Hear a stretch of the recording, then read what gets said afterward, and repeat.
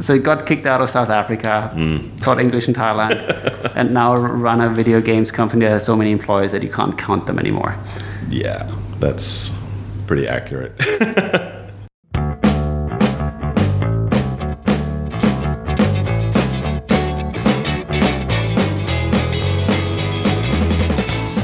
Welcome to Brewed in Bangkok, the podcast about the people you meet in the city that makes a hard man crumble.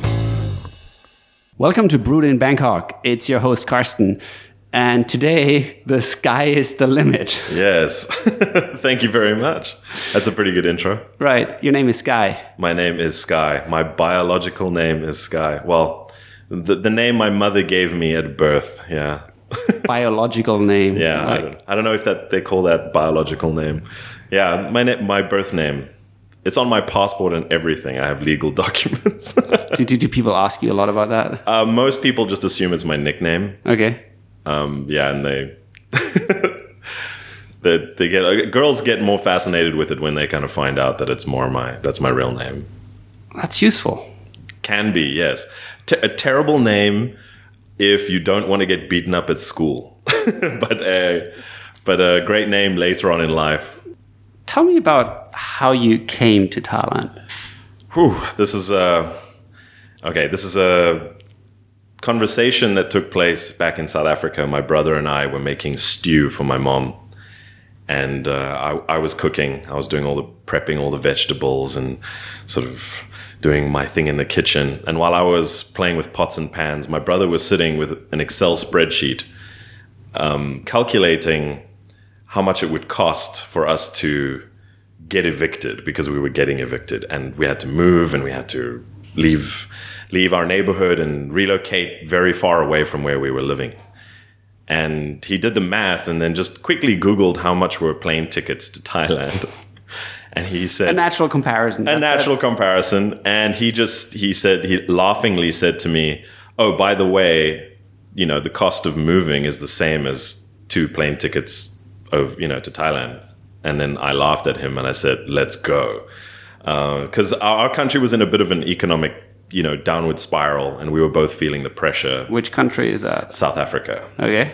You were living together with your brother? We were, yeah. And your mother? No. We were visiting our mother at her place at the time, but we were living together. We had an apartment together, and then we decided to sell everything. So you went to Thailand and you rented an apartment together with your brother? Well, when we first arrived, we traveled around a bit to figure out whether we wanted to live here. So we traveled as tourists around the country, experiencing different places. We went to Chiang Mai, we went down south and looked at the beautiful islands, and actually pretty much got lost in Thailand a little bit. We were so enamored by the beauty and the amazing places and the sweet people and the cheap food that was nutritious and delicious. We basically lost our minds, and we spent all our money. We basically were almost broke. And then we were like, oh, we got to do something. And so we both became English teachers. I came here with quite a large set of skills to try find something, and found it quite difficult to get, sort of send people my CVs and send emails, and realized people don't really check their emails. People are not really interested in that sort of business approach that I was very used to and very accustomed to in my country, where you send an email and the next day you get a response. So that wasn't happening for us, even though we were incredibly well qualified.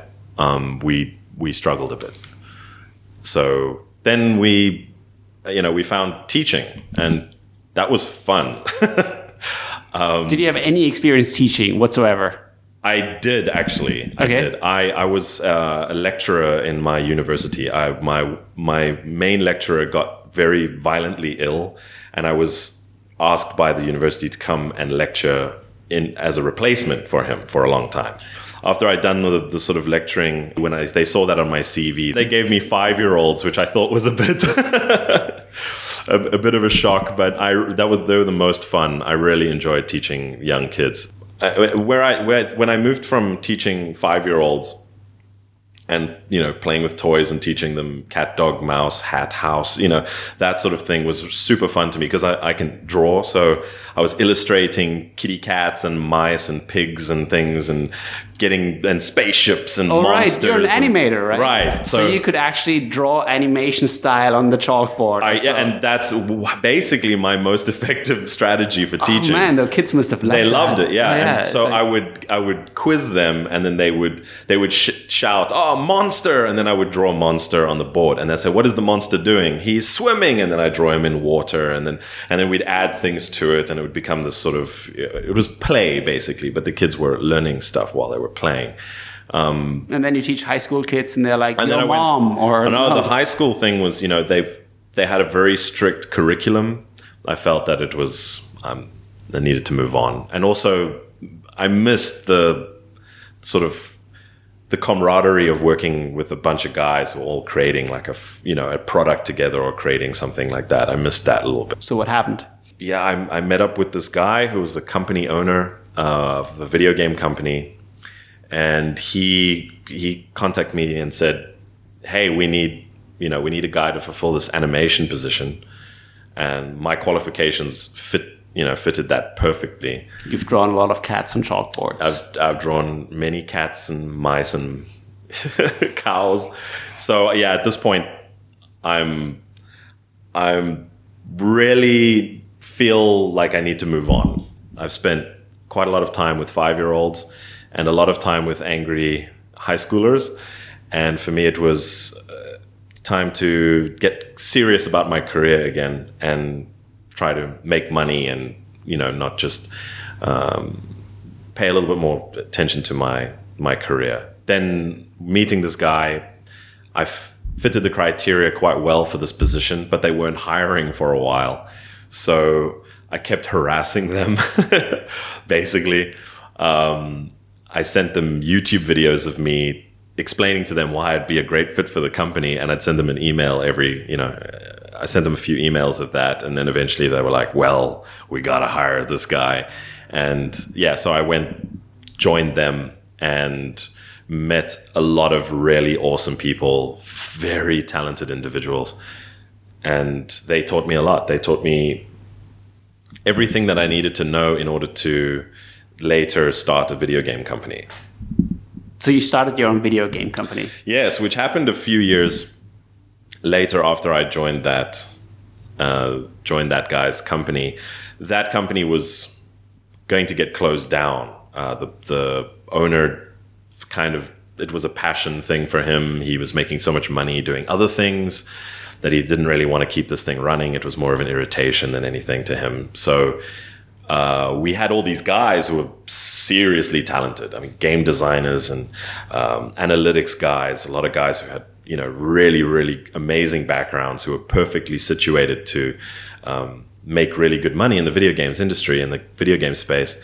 And then, so we had basically me and the guys there, we had to sit down and said, we got to find investors and we've got to start a game company. And we all agreed. And then we went out and we looked for investors and found them, and then started. We all brought our relevant skills and or money to the table and started a company together. So you got evicted from South Africa, came here, taught English, decided you're better off drawing cats for video games than classrooms, and then started a video game company which has now how many employees? Oh, I lost count. I think after they passed the 100 mark, I think I left as well, so I wasn't really a part of So you got kicked out of South Africa, taught English in Thailand, and now run a video games company that has so many employees that you can't count them anymore. Yeah, that's pretty accurate. Yeah, it's a very strange journey, and it's not one that I recommend to most people because it is a real emotional roller coaster. How so? What, like? All your character flaws are going to come out. Partnering up with, guys who are business professionals, and they have different goals that are not aligned with your goals, and the challenges of trying to keep your relationships with them going while, I don't know, I realized very early on that people are going to do what people do. It's not because they're vindictive. It's not because they're assholes. It's not because they're whatever. It's really because it's a byproduct of their journey, how they were raised, the challenges that they faced, and where they are. So if some person thinks that, buying software that's going to save everyone in the company, 4 hours a week of their time that they don't have to spend doing that, and they go, nah, just let them work on it. This is just a hypothetical. This never really happened. But the cost of that is quite small to the company. So the argument of should we spend it on that? Most people morally would say, save everyone 4 hours. That seems like a great idea. But if people go, no, we want to save money and let the staff just keep working an extra 4 hours every day, that to me, there's a conflict of interest, especially if you're one of the people working that extra 4 hours. Okay, so nowadays, however, you're not really working in that company anymore, right? No, I left, and I'm very glad I left. I'm glad I left, not because I didn't enjoy it. I really thoroughly enjoyed creating the company. It, for me, sort of lost the magic, and that's just a personal thing. I've felt that because we got so many more employees and so many more new faces and things, that these people were, the company started to become alien to me because we grew really, really fast, and when you grow fast, there's a lot more miscommunications. There's a lot more teething issues when, you're having teething problems as a startup. You overcome those. You got lots of money. Now you're growing from a startup into a full-fledged big company. And now you have big company teething problems. So that for me, I was not willing to go through that whole process again. And I was exhausted at that point because I'd been working really, really hard. So I needed something fresh and new. And this thing was bubbling away in the back for a long time. And I got really excited about it. And it was something that I was, in my spare time, was doing anyway. Okay, so let's drop the bomb. What happened after you started this 100 people video game, super successful company from scratch, from nothing? You found your real calling in life, and it is... Right. I am now a dating coach, which is a very fancy way of saying I help people with social anxiety. I'm really a social anxiety expert with regards to relationships, dating, generalized anxiety, personal help guru. I don't know. There's so many different hats that I wear when I'm doing this job. But people come to me with everything from agoraphobia, being afraid of wide open spaces, and have been a shut-in case, staying at home, working from home as an architect for many years, not being able to leave the house. And then they come they find me online and then contact me and want me to change them, really change them. Some people would say that is a job for trained medical or psychological professional. I agree. It is. And a lot of my clients come to me straight from medical professionals. And I'm not to belittle what they do, but there are certain things that have developed in the last couple of years online, effective strategies of being able to grow and develop as a person that have not existed, in the last 50. So they're a little bit behind the times when it comes to personal development and social anxieties and things like that. Mm. Do you think that people come to you for advice about these topics because they perceive you as someone who's successful at dating?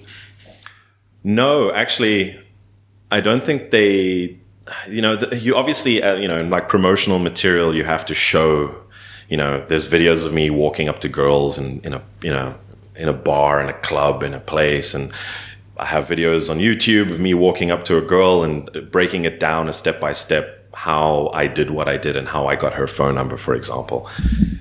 That, I think people assume you have to have that. But I think the main reason people come to me is because some part of what I say resonates with them. But one little pearl of wisdom, they hear it and they go, that's for me. And they apply it immediately to their lives and they see it change. They see that worked. Mm. And when they see that, then they get excited and they go, oh, well, if that's true, then some of this other stuff must be true. Because I've written huge articles on certain subjects, but unless the person who is suffering with that in that particular moment reads it, it sort of falls on deaf ears. It's kind of people are just reading it for entertainment as opposed to reading it because they actually have a real deep issue with that. The people you advice on here, they're expats, they're Thais, they're like, who do you help with their dating life in Bangkok? Who do I help? I help a very wide variety of people. Expats for sure are probably my primary group of people that I do help. I find it's more expat men that come to me for advice and Thai women who come to me for advice. So, really? Yeah, very, very strangely. I think that there seems to be a lot of misunderstandings about each other's gender and also about cultural differences between the two of them. So there's two very, very confused groups of people who like each other but don't really know how to make it work. Yeah. Mm-hmm. Is it, for expats, you would assume they are here, they're probably for a lot of people, they will appear exotic, interesting. They'd have a much easier life here from a dating perspective than maybe back home. True, that is true. But I think that a lot of guys who've been living here for a while they meet a couple of girls, they date a couple of girls, and then they start to the sort of cultural stuff starts to affect them. The different ways that they operate, plus all the regular issues why they were having issues back home with dating. Like, can you think of a specific example? Yeah, sure. The guy I had actually just quite recently, he had an issue with not being able to read body language, which is 90% of women's communication is body language. So if you have a guy who can't read body language, and can't hear the tone in the girl's voice when she's upset with you, then you're always going to piss her off. She's always going to be angry. It's like, oh yeah, it's fine. You can totally go out with your friends tonight. There's no problem. Just go. He's like, okay. He's like, oh yeah, sure. Factual information goes in and he goes, oh, I'm approved. And then goes out stress-free and comes back to, fire and brimstone. So yeah, he struggles a lot because he grew up in a situation where he grew up raised by his father, and his father was an engineer, and everything is very logical, very left brain dominant, upbringing. And he never really learnt how to sort of understand subtle communication, human communication, body language, being able to read people, vocal tonality, all those kinds of things. So by filling in that information, all of a sudden he's starting to understand women more and more, starting to understand that they operate primarily based on emotions, not on logic like men do. So because of that, he can start to communicate with women a little bit better. Do you think these people hire you because they want to be more like you? I think that people look at me and they see a guy who is very confident and doesn't give a shit about what people think about him. I got a lot of haters, but I also got just as many people who have, changed their lives for the positive, and in such a way that is so moving that I'm brought to tears by it because, they're so thankful for how how they've been able to turn their life around with, very simple things. And it's so I don't know that they come to me specifically for that, but I think that most people care too much. They're way too sensitive about, their feelings in a negative way. They feel a lot of negative things. They have a lot of negative thoughts. They have a lot of negative things to say about other people. And being able to change your mindset from that negative state into a positive one is sort of part of the process, is that you start to see things from a positive viewpoint. Instead of seeing yourself as a victim, you see yourself as someone who's exciting, somebody who people want to engage with. You're not a slob. You're changing that now, and you're going to turn it into a positive. You're going to now get well groomed and clean your place. And you've actually lost a lot of weight, right? Yes, I used to be 165 kilograms, and now you are 91. Okay, so I'm still a big guy, but that's a lot of self-discipline, right? You don't. That wasn't self-discipline, man. That was really. It was get healthy or you're gonna die. That there's not a lot of discipline, when it comes to that. I think when a doctor tells you, you're cruising for death's door very quickly. You have your foot on the gas. But you still have to put that into practice. No one, Sure. takes your food away. Yeah, no, that's true. I went through, 20 different diets before I found something that worked. What worked for you? Ketogenic diet. In a nutshell. Ketogenic diet is high fats, moderate protein, incredibly low carbohydrates. So people sort of say it's akin to the Atkins diet, but it's not really. What it does is it switches your metabolism from sugar burning, which is carbohydrates, sugars, fructose, all that stuff. That's what your body uses as energy. And then you switch metabolisms, which is an uncomfortable process, but you switch over to fat burning. And then your body says, all the cells in your body say we're using fat now to burn as energy. And when it does that, if you limit your intake of calories just even a little bit, then your body goes, hey, we're burning fat. And then it goes, oh, look over here. Your love handle's full of fat. We need some more energy right now. And it just takes it straight out of reserve.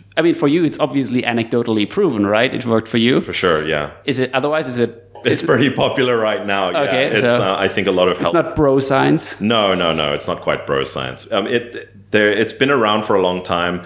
But it went by different names. Yeah, it was super highly effective for me. And a lot of the guys that come to me that have weight issues, I immediately just say, hey, dude, stop. Don't even bother with anything else. This is free. It's free information and it works.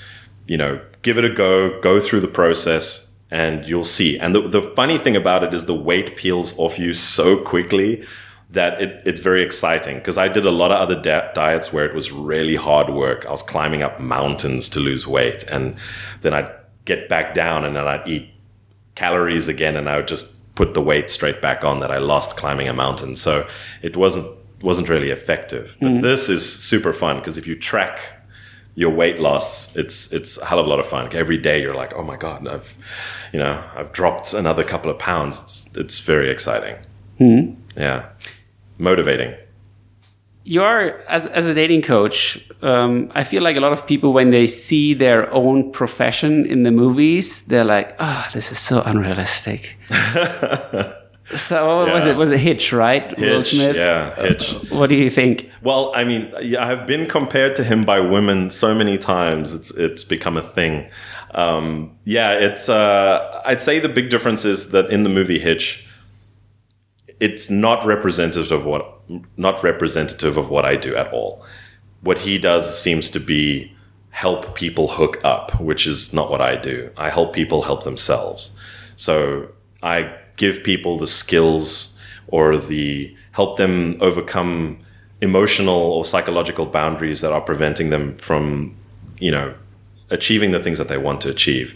But you still have to deliver on the phone numbers, right?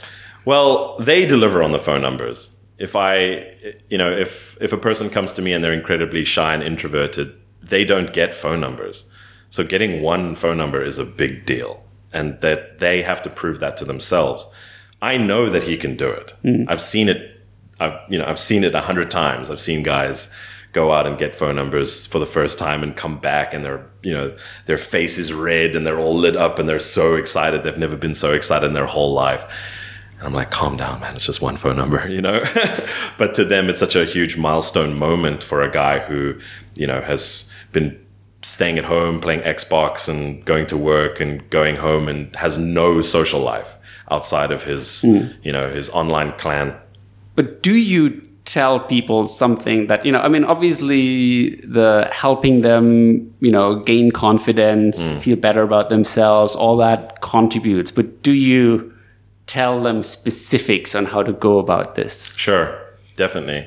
And the thing is, I get accused a lot for being a misogynist, but I play both sides. So you do the what do we have? The negging, well, that's sort of, I think that's also taken out of context, because that is this very old technology from a long time ago. What is it? So what negging was actually originally intended for. It's not something not something I condone, but what it is that when somebody is being, specifically a woman, is being unbelievably bitchy and dismissive to a man who's trying to be friendly, then you use it as a tactic to say, I'm not going to take this from you. I'm not allowing you to put me down.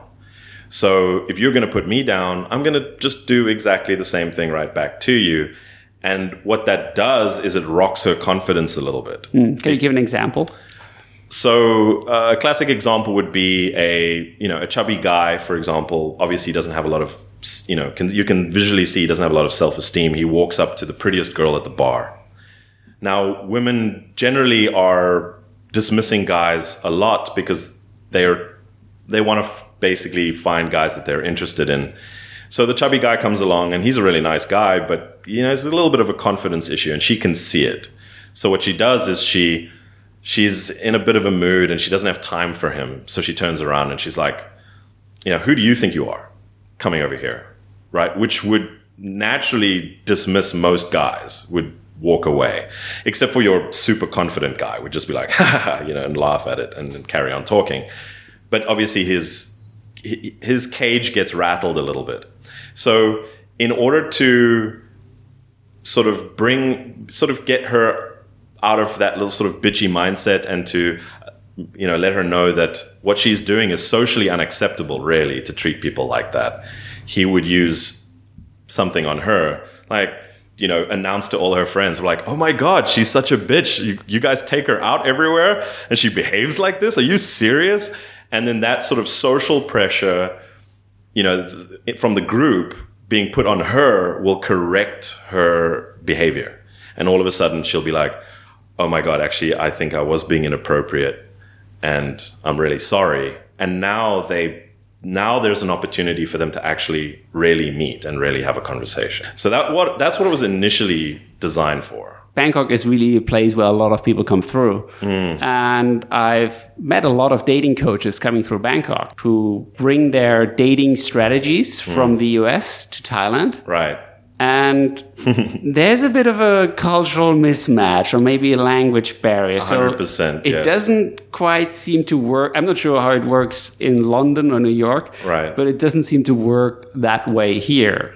So very true. I think the reason is because American women are looking for, the man who's a go-getter, the sort of brash, confident, guy who's all about, where he's going, what he's doing. He's got, self-motivated drive. So anything that smells of confidence to American women is like quite attractive and quite a turn on. Whereas in Thailand, because of the social system here, women are more about sort of family life. Their relationships are way more integrated. It's not about standing on your own. It's about being part of a group. So when you're going into a club, what she's actually looking for in a club is she's really looking for a boyfriend. And so you have to change what you do in order to present yourself differently to this hyper-confident guy that works in America and in American bars and clubs. What kind of differences do you realize or have you done from teaching guys about dating in South Africa versus here? Like, what's some do you specifically remember something misfiring here, or where you changed something and it works for the first time? Well, yeah, one of the main things that I realized is in America, women will give you, and South Africa, most Western countries, and this is also true for expats who travel around Asia, women who are Western sort of educated more are way more interested in guys who present their personality in a certain way. They present themselves as being confident. Whereas guys here in Thailand, it's way more about face value. So what you see is what you get, kind of. There's a sort of disconnect where the women here see a guy and he's dressed in nice. He looks like a Korean pop star with little suspenders and a little yellow bow tie, and he looks very cute. And he's got like little nerdy glasses. And she goes, "Oh, he'll be a cute little boyfriend. Like, he'll be nice. He's not a player. He's not a bad boy. He's the kind of guy I want to settle down with." But meanwhile, the reality is he probably is a player, and he's dressing like that on purpose as it's like player camouflage, if you will. And so there's a disconnect there, I think, between them. American women want to find your personality first, and here women are more interested in superficially what you present yourself to be as, sort of visually, and then the personality thing kind of works itself out much later. They're not kind of as strong about trying to figure out your personality in the first 5 minutes that they meet you. So in other words, in South Africa, we're much more likely to give people a pep talk, whereas in Bangkok, you take them to the tailor. I do makeovers with my students, but it's more for preventing being disqualified by women who consider themselves higher status than you in the first 5 minutes of the interaction. So that's about... And also something that's sustainable for them, because fashion can be for men is quite a minefield. Like, we have no idea. Guys are just super confused about, why is a girl wearing plaits as a dress? I don't understand that. And how does that translate to the way I dress? It seems daunting and super confusing. Mm-hmm. So, but you also advise women here. I do, yeah. Thai women also. How did they even find you? Thai, Japanese, Korean girls. A lot of word of mouth. Women especially, because women, they find someone like me and they gossip and they chat and oh my God, you should meet this guy. And especially the girls who've seen a lot of success by applying some of the information that I've given them. Okay. What do you do for them? What's different? What's different that you do for women than for men? Men, for the most part, have high degrees of social anxiety because they are too left brain dominant, and they're not, and they rely too much on logic. And so what I'm doing is I'm educating men in understanding emotions, what emotional communication is, what sub-communication is, what body language is, all the things that are sort of involved with the emotional side of the brain, your right hemisphere of your brain. Women are super emotional, so they're more missing the data, the steps that you need to take. Why does this work? Why doesn't this? So there's a lot more sort of informational stuff. Like, what does that mean in practice? Do you teach them how to use Excel, or what's the specific case where you tell, okay, what can you give an example of some woman you helped, or like what did you do for her?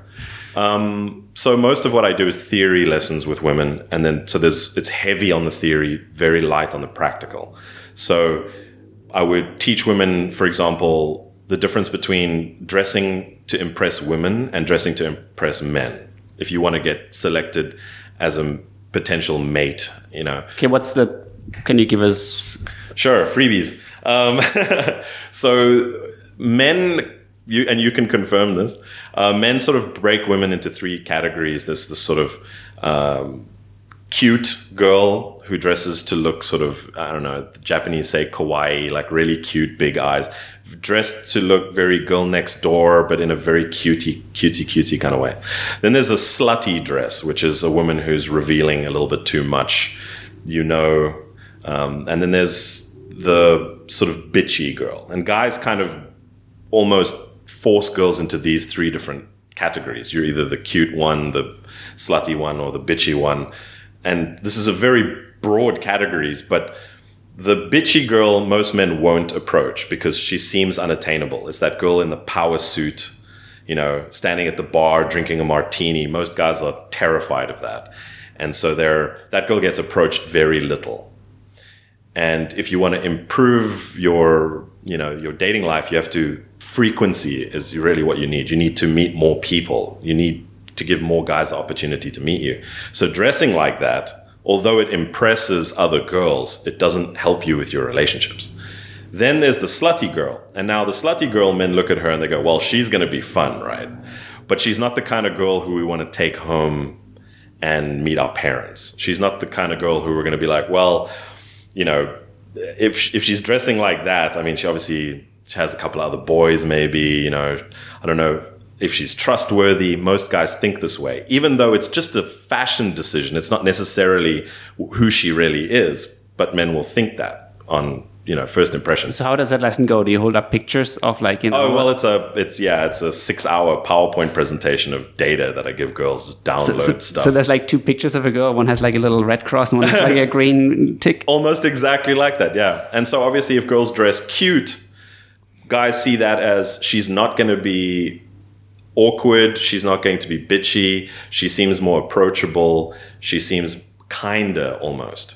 And feels more familiar because you probably grew up with a girl in your neighborhood when you were younger who sort of dressed like that. That's in that sort of more cute, girly kind of way. So kind of dressed like a 13-year-old or? No, not quite like a 13-year-old. Just if I had any visuals I could show you. But to dress cute is to dress almost, I give like a girl would wear knee-high socks, for example, which is a kind of fashion thing from Japan. But those knee-high socks are almost schoolgirlish in a way. And that's just a trend, and that goes in and out of fashion with girls. But girls who maintain that as their general look get more guys approach them. That's the girls who maintain a sort of more cute look. Mm-hmm. Why is it that you mentioned with women it's mostly theory classes, and I assume that means for men you're going out and like go get her. Like, why is that? Why don't women want you to go out with them? They do actually, and I do go out with them. But the thing that women are confused about how men's minds work as much as men are confused about how women's minds work.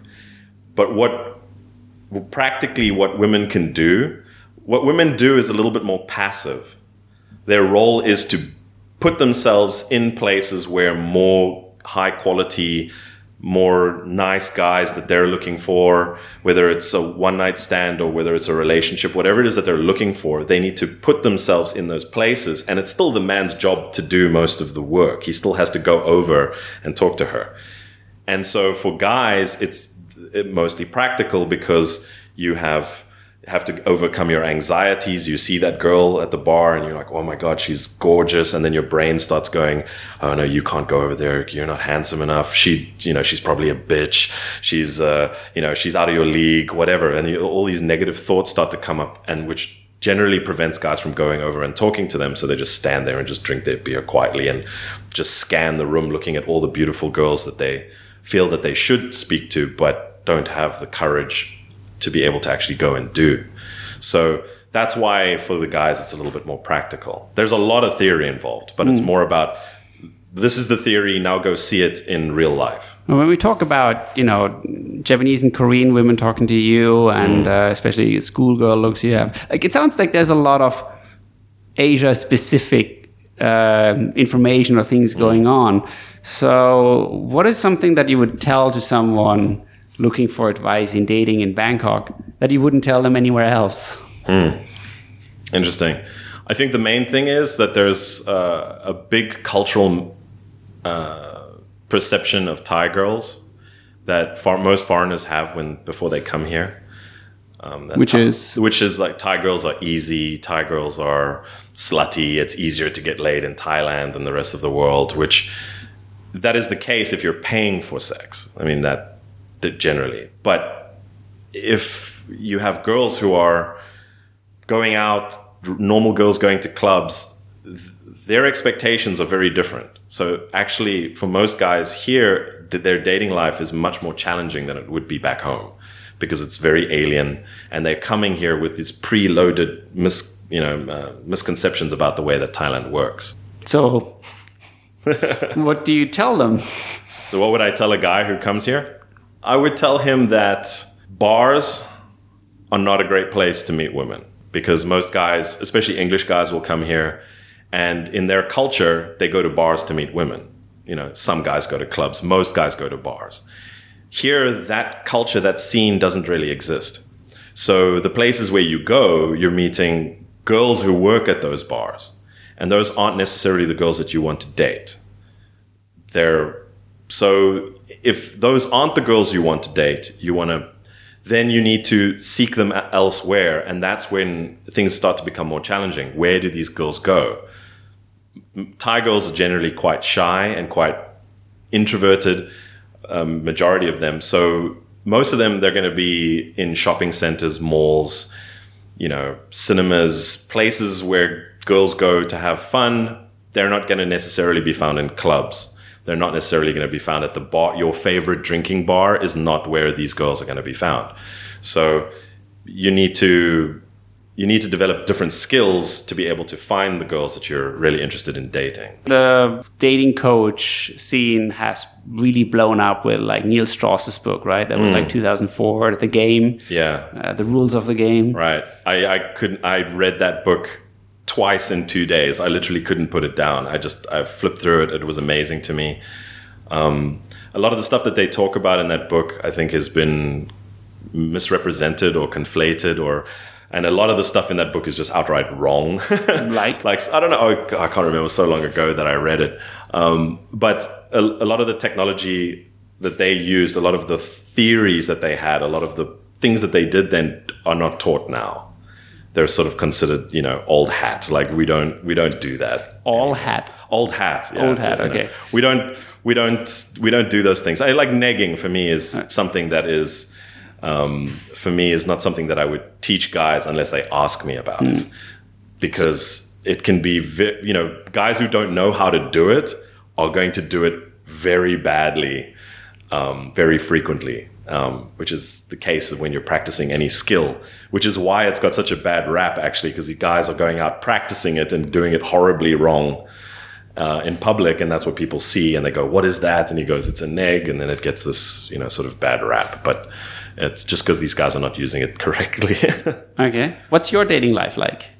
My dating life is quite exciting. I go on quite a lot of dates, but I try to keep my dating life my own, because obviously I'm at the point now where the things that I do in my life are not the things that my clients are generally interested in.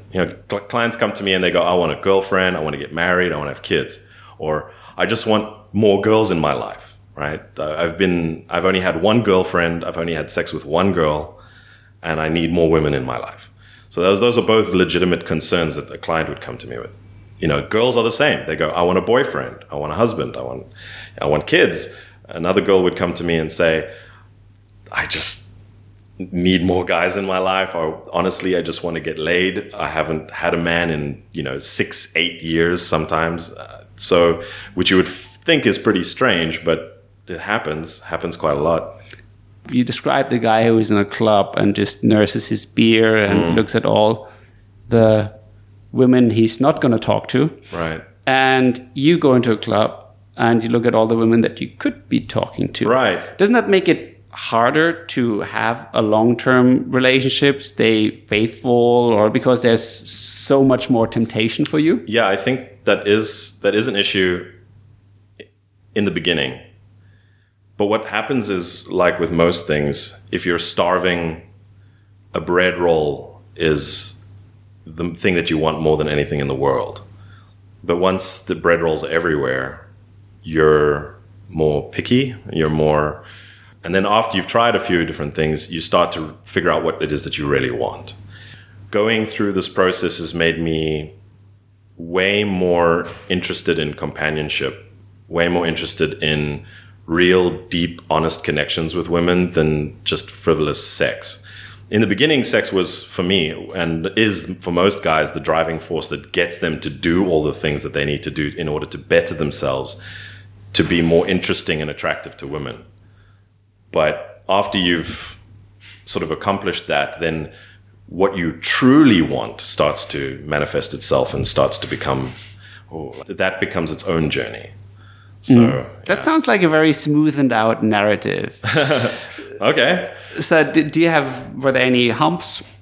Oh, of course. I mean, you can imagine a guy who's 165 kilograms trying to pick up girls at a bar, who's socially awkward, who's been a computer nerd his whole life, fumbling his way through conversations, stammering, through most of his interactions, mostly as just a wallflower standing at the back of the club watching everybody else's lives play out. Do you fantasize about meeting those same people again you met back then as a socially awkward 165 kilogram person? No, not at all. I mean, I don't have that chip on my shoulder where I feel like I need to prove it to anybody. I went down this road for myself. I didn't do it for anybody else. I improved myself because I felt that it was, time for me to get my shit together and for me to put in the work that I needed to change my life.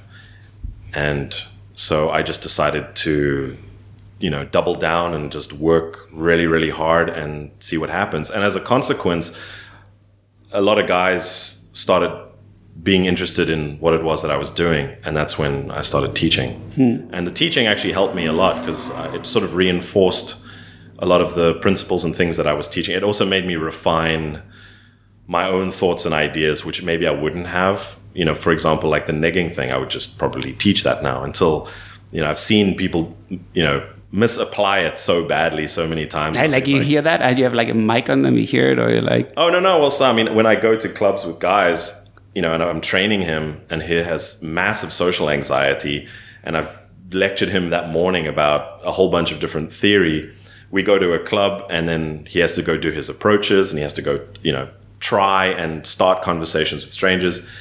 And then he will go in and immediately neg a girl straight off the bat without even a hi. And then she turns around and is like, what the fuck is your problem? Why are you doing this? Why are you being such an asshole? And he's like, oh my God. And he comes rushing back to me and it didn't work. I'm like, yeah, that's not where you use that. So of course, my process of having gone through it myself, I have refined what I teach because some of these things can go horribly wrong. So you kind of played a bit safer nowadays. Yeah, a bit safer. And also it's sort of terrifying to the student too, unnecessarily. That's not the thing that should be scaring him. The thing that should be scaring him is his natural inbuilt fear of women and how to overcome that. And where his focus should be is not on the minutia of the theory, but more the practice of what you need to do to get better. Do you have like some just specific place recommendations for people in Bangkok where they should go if they want to look a little bit better, lose a little weight, and maybe meet someone nice? I think looking a little bit better is not hard. I think for a lot of expats, especially when they get here, they go, wow, Thai people's fashion game is on point. People are very well dressed here compared to some other countries I've been to. And they care a lot about their fashion and the way that they look. I think people who arrive here, they naturally just go, oh man, I got to up my game. Where do you take them? Well, if I'm building up a guy's sort of fashion or style or something, I'm trying to find something that works for him. I go to the main department stores, but it's more about finding something that works for that person's body type, colors that work with their skin, those sorts of things, and finding something that they feel comfortable wearing. Because, guys don't want to be too far out of their comfort zone when it comes to fashion. Not all guys can, pull off gold chains and an open shirt, Okay. What about, if you tell people you recommend people a ketogenic diet, is there any delivery service or any kind of food, or is there, what do they... Well, I mean, when it comes to everything in Thailand has sugar in it, as you well know. Right. It's almost impossible to get away from. And if you're on a ketogenic diet, there's almost nothing you can eat anywhere. So it's all make your own food. It's all make your own food. There'll be very few places where you can get away with eating at. There's like Carl's Jr. has a lettuce burger where there's no bun.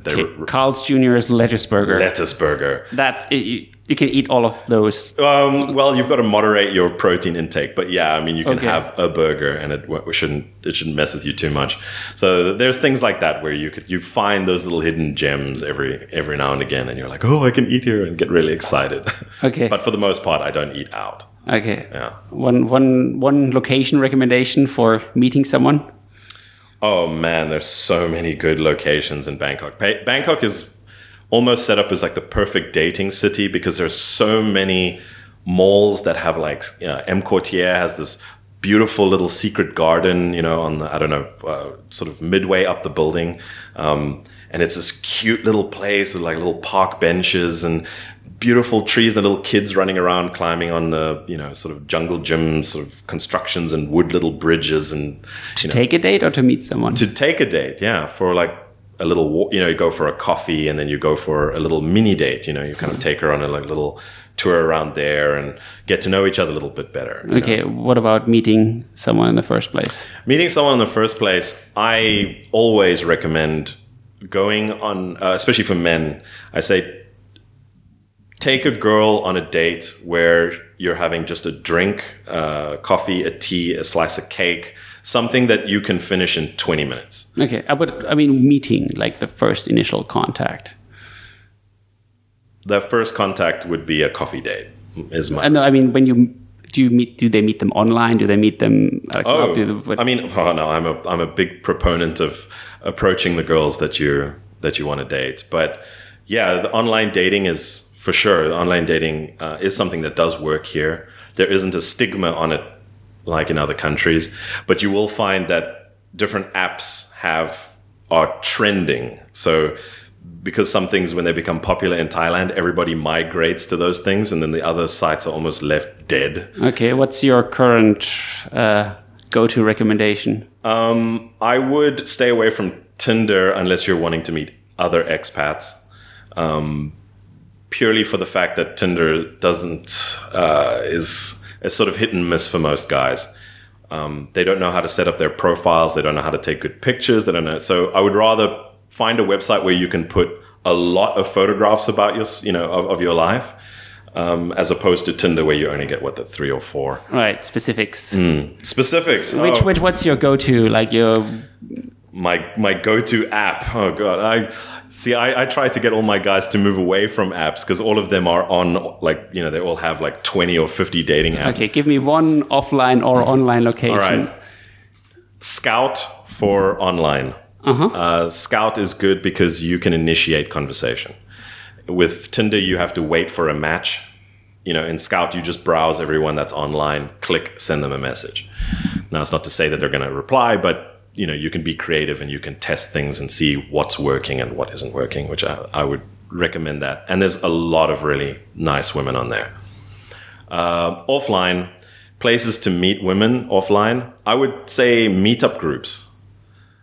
Meetup groups are great because you get exposed to a lot of different people from a lot of different cultural backgrounds. There's more chance, higher likelihood that you're going to bump into somebody that you find interesting. And there are so many different types of meetup groups. You can go to a volleyball one, then you can go to a board game one, then you can literally go to a different one every week. And even if you don't meet people, it'll still be interesting. So you're at least not wasting your time. Mm-hmm.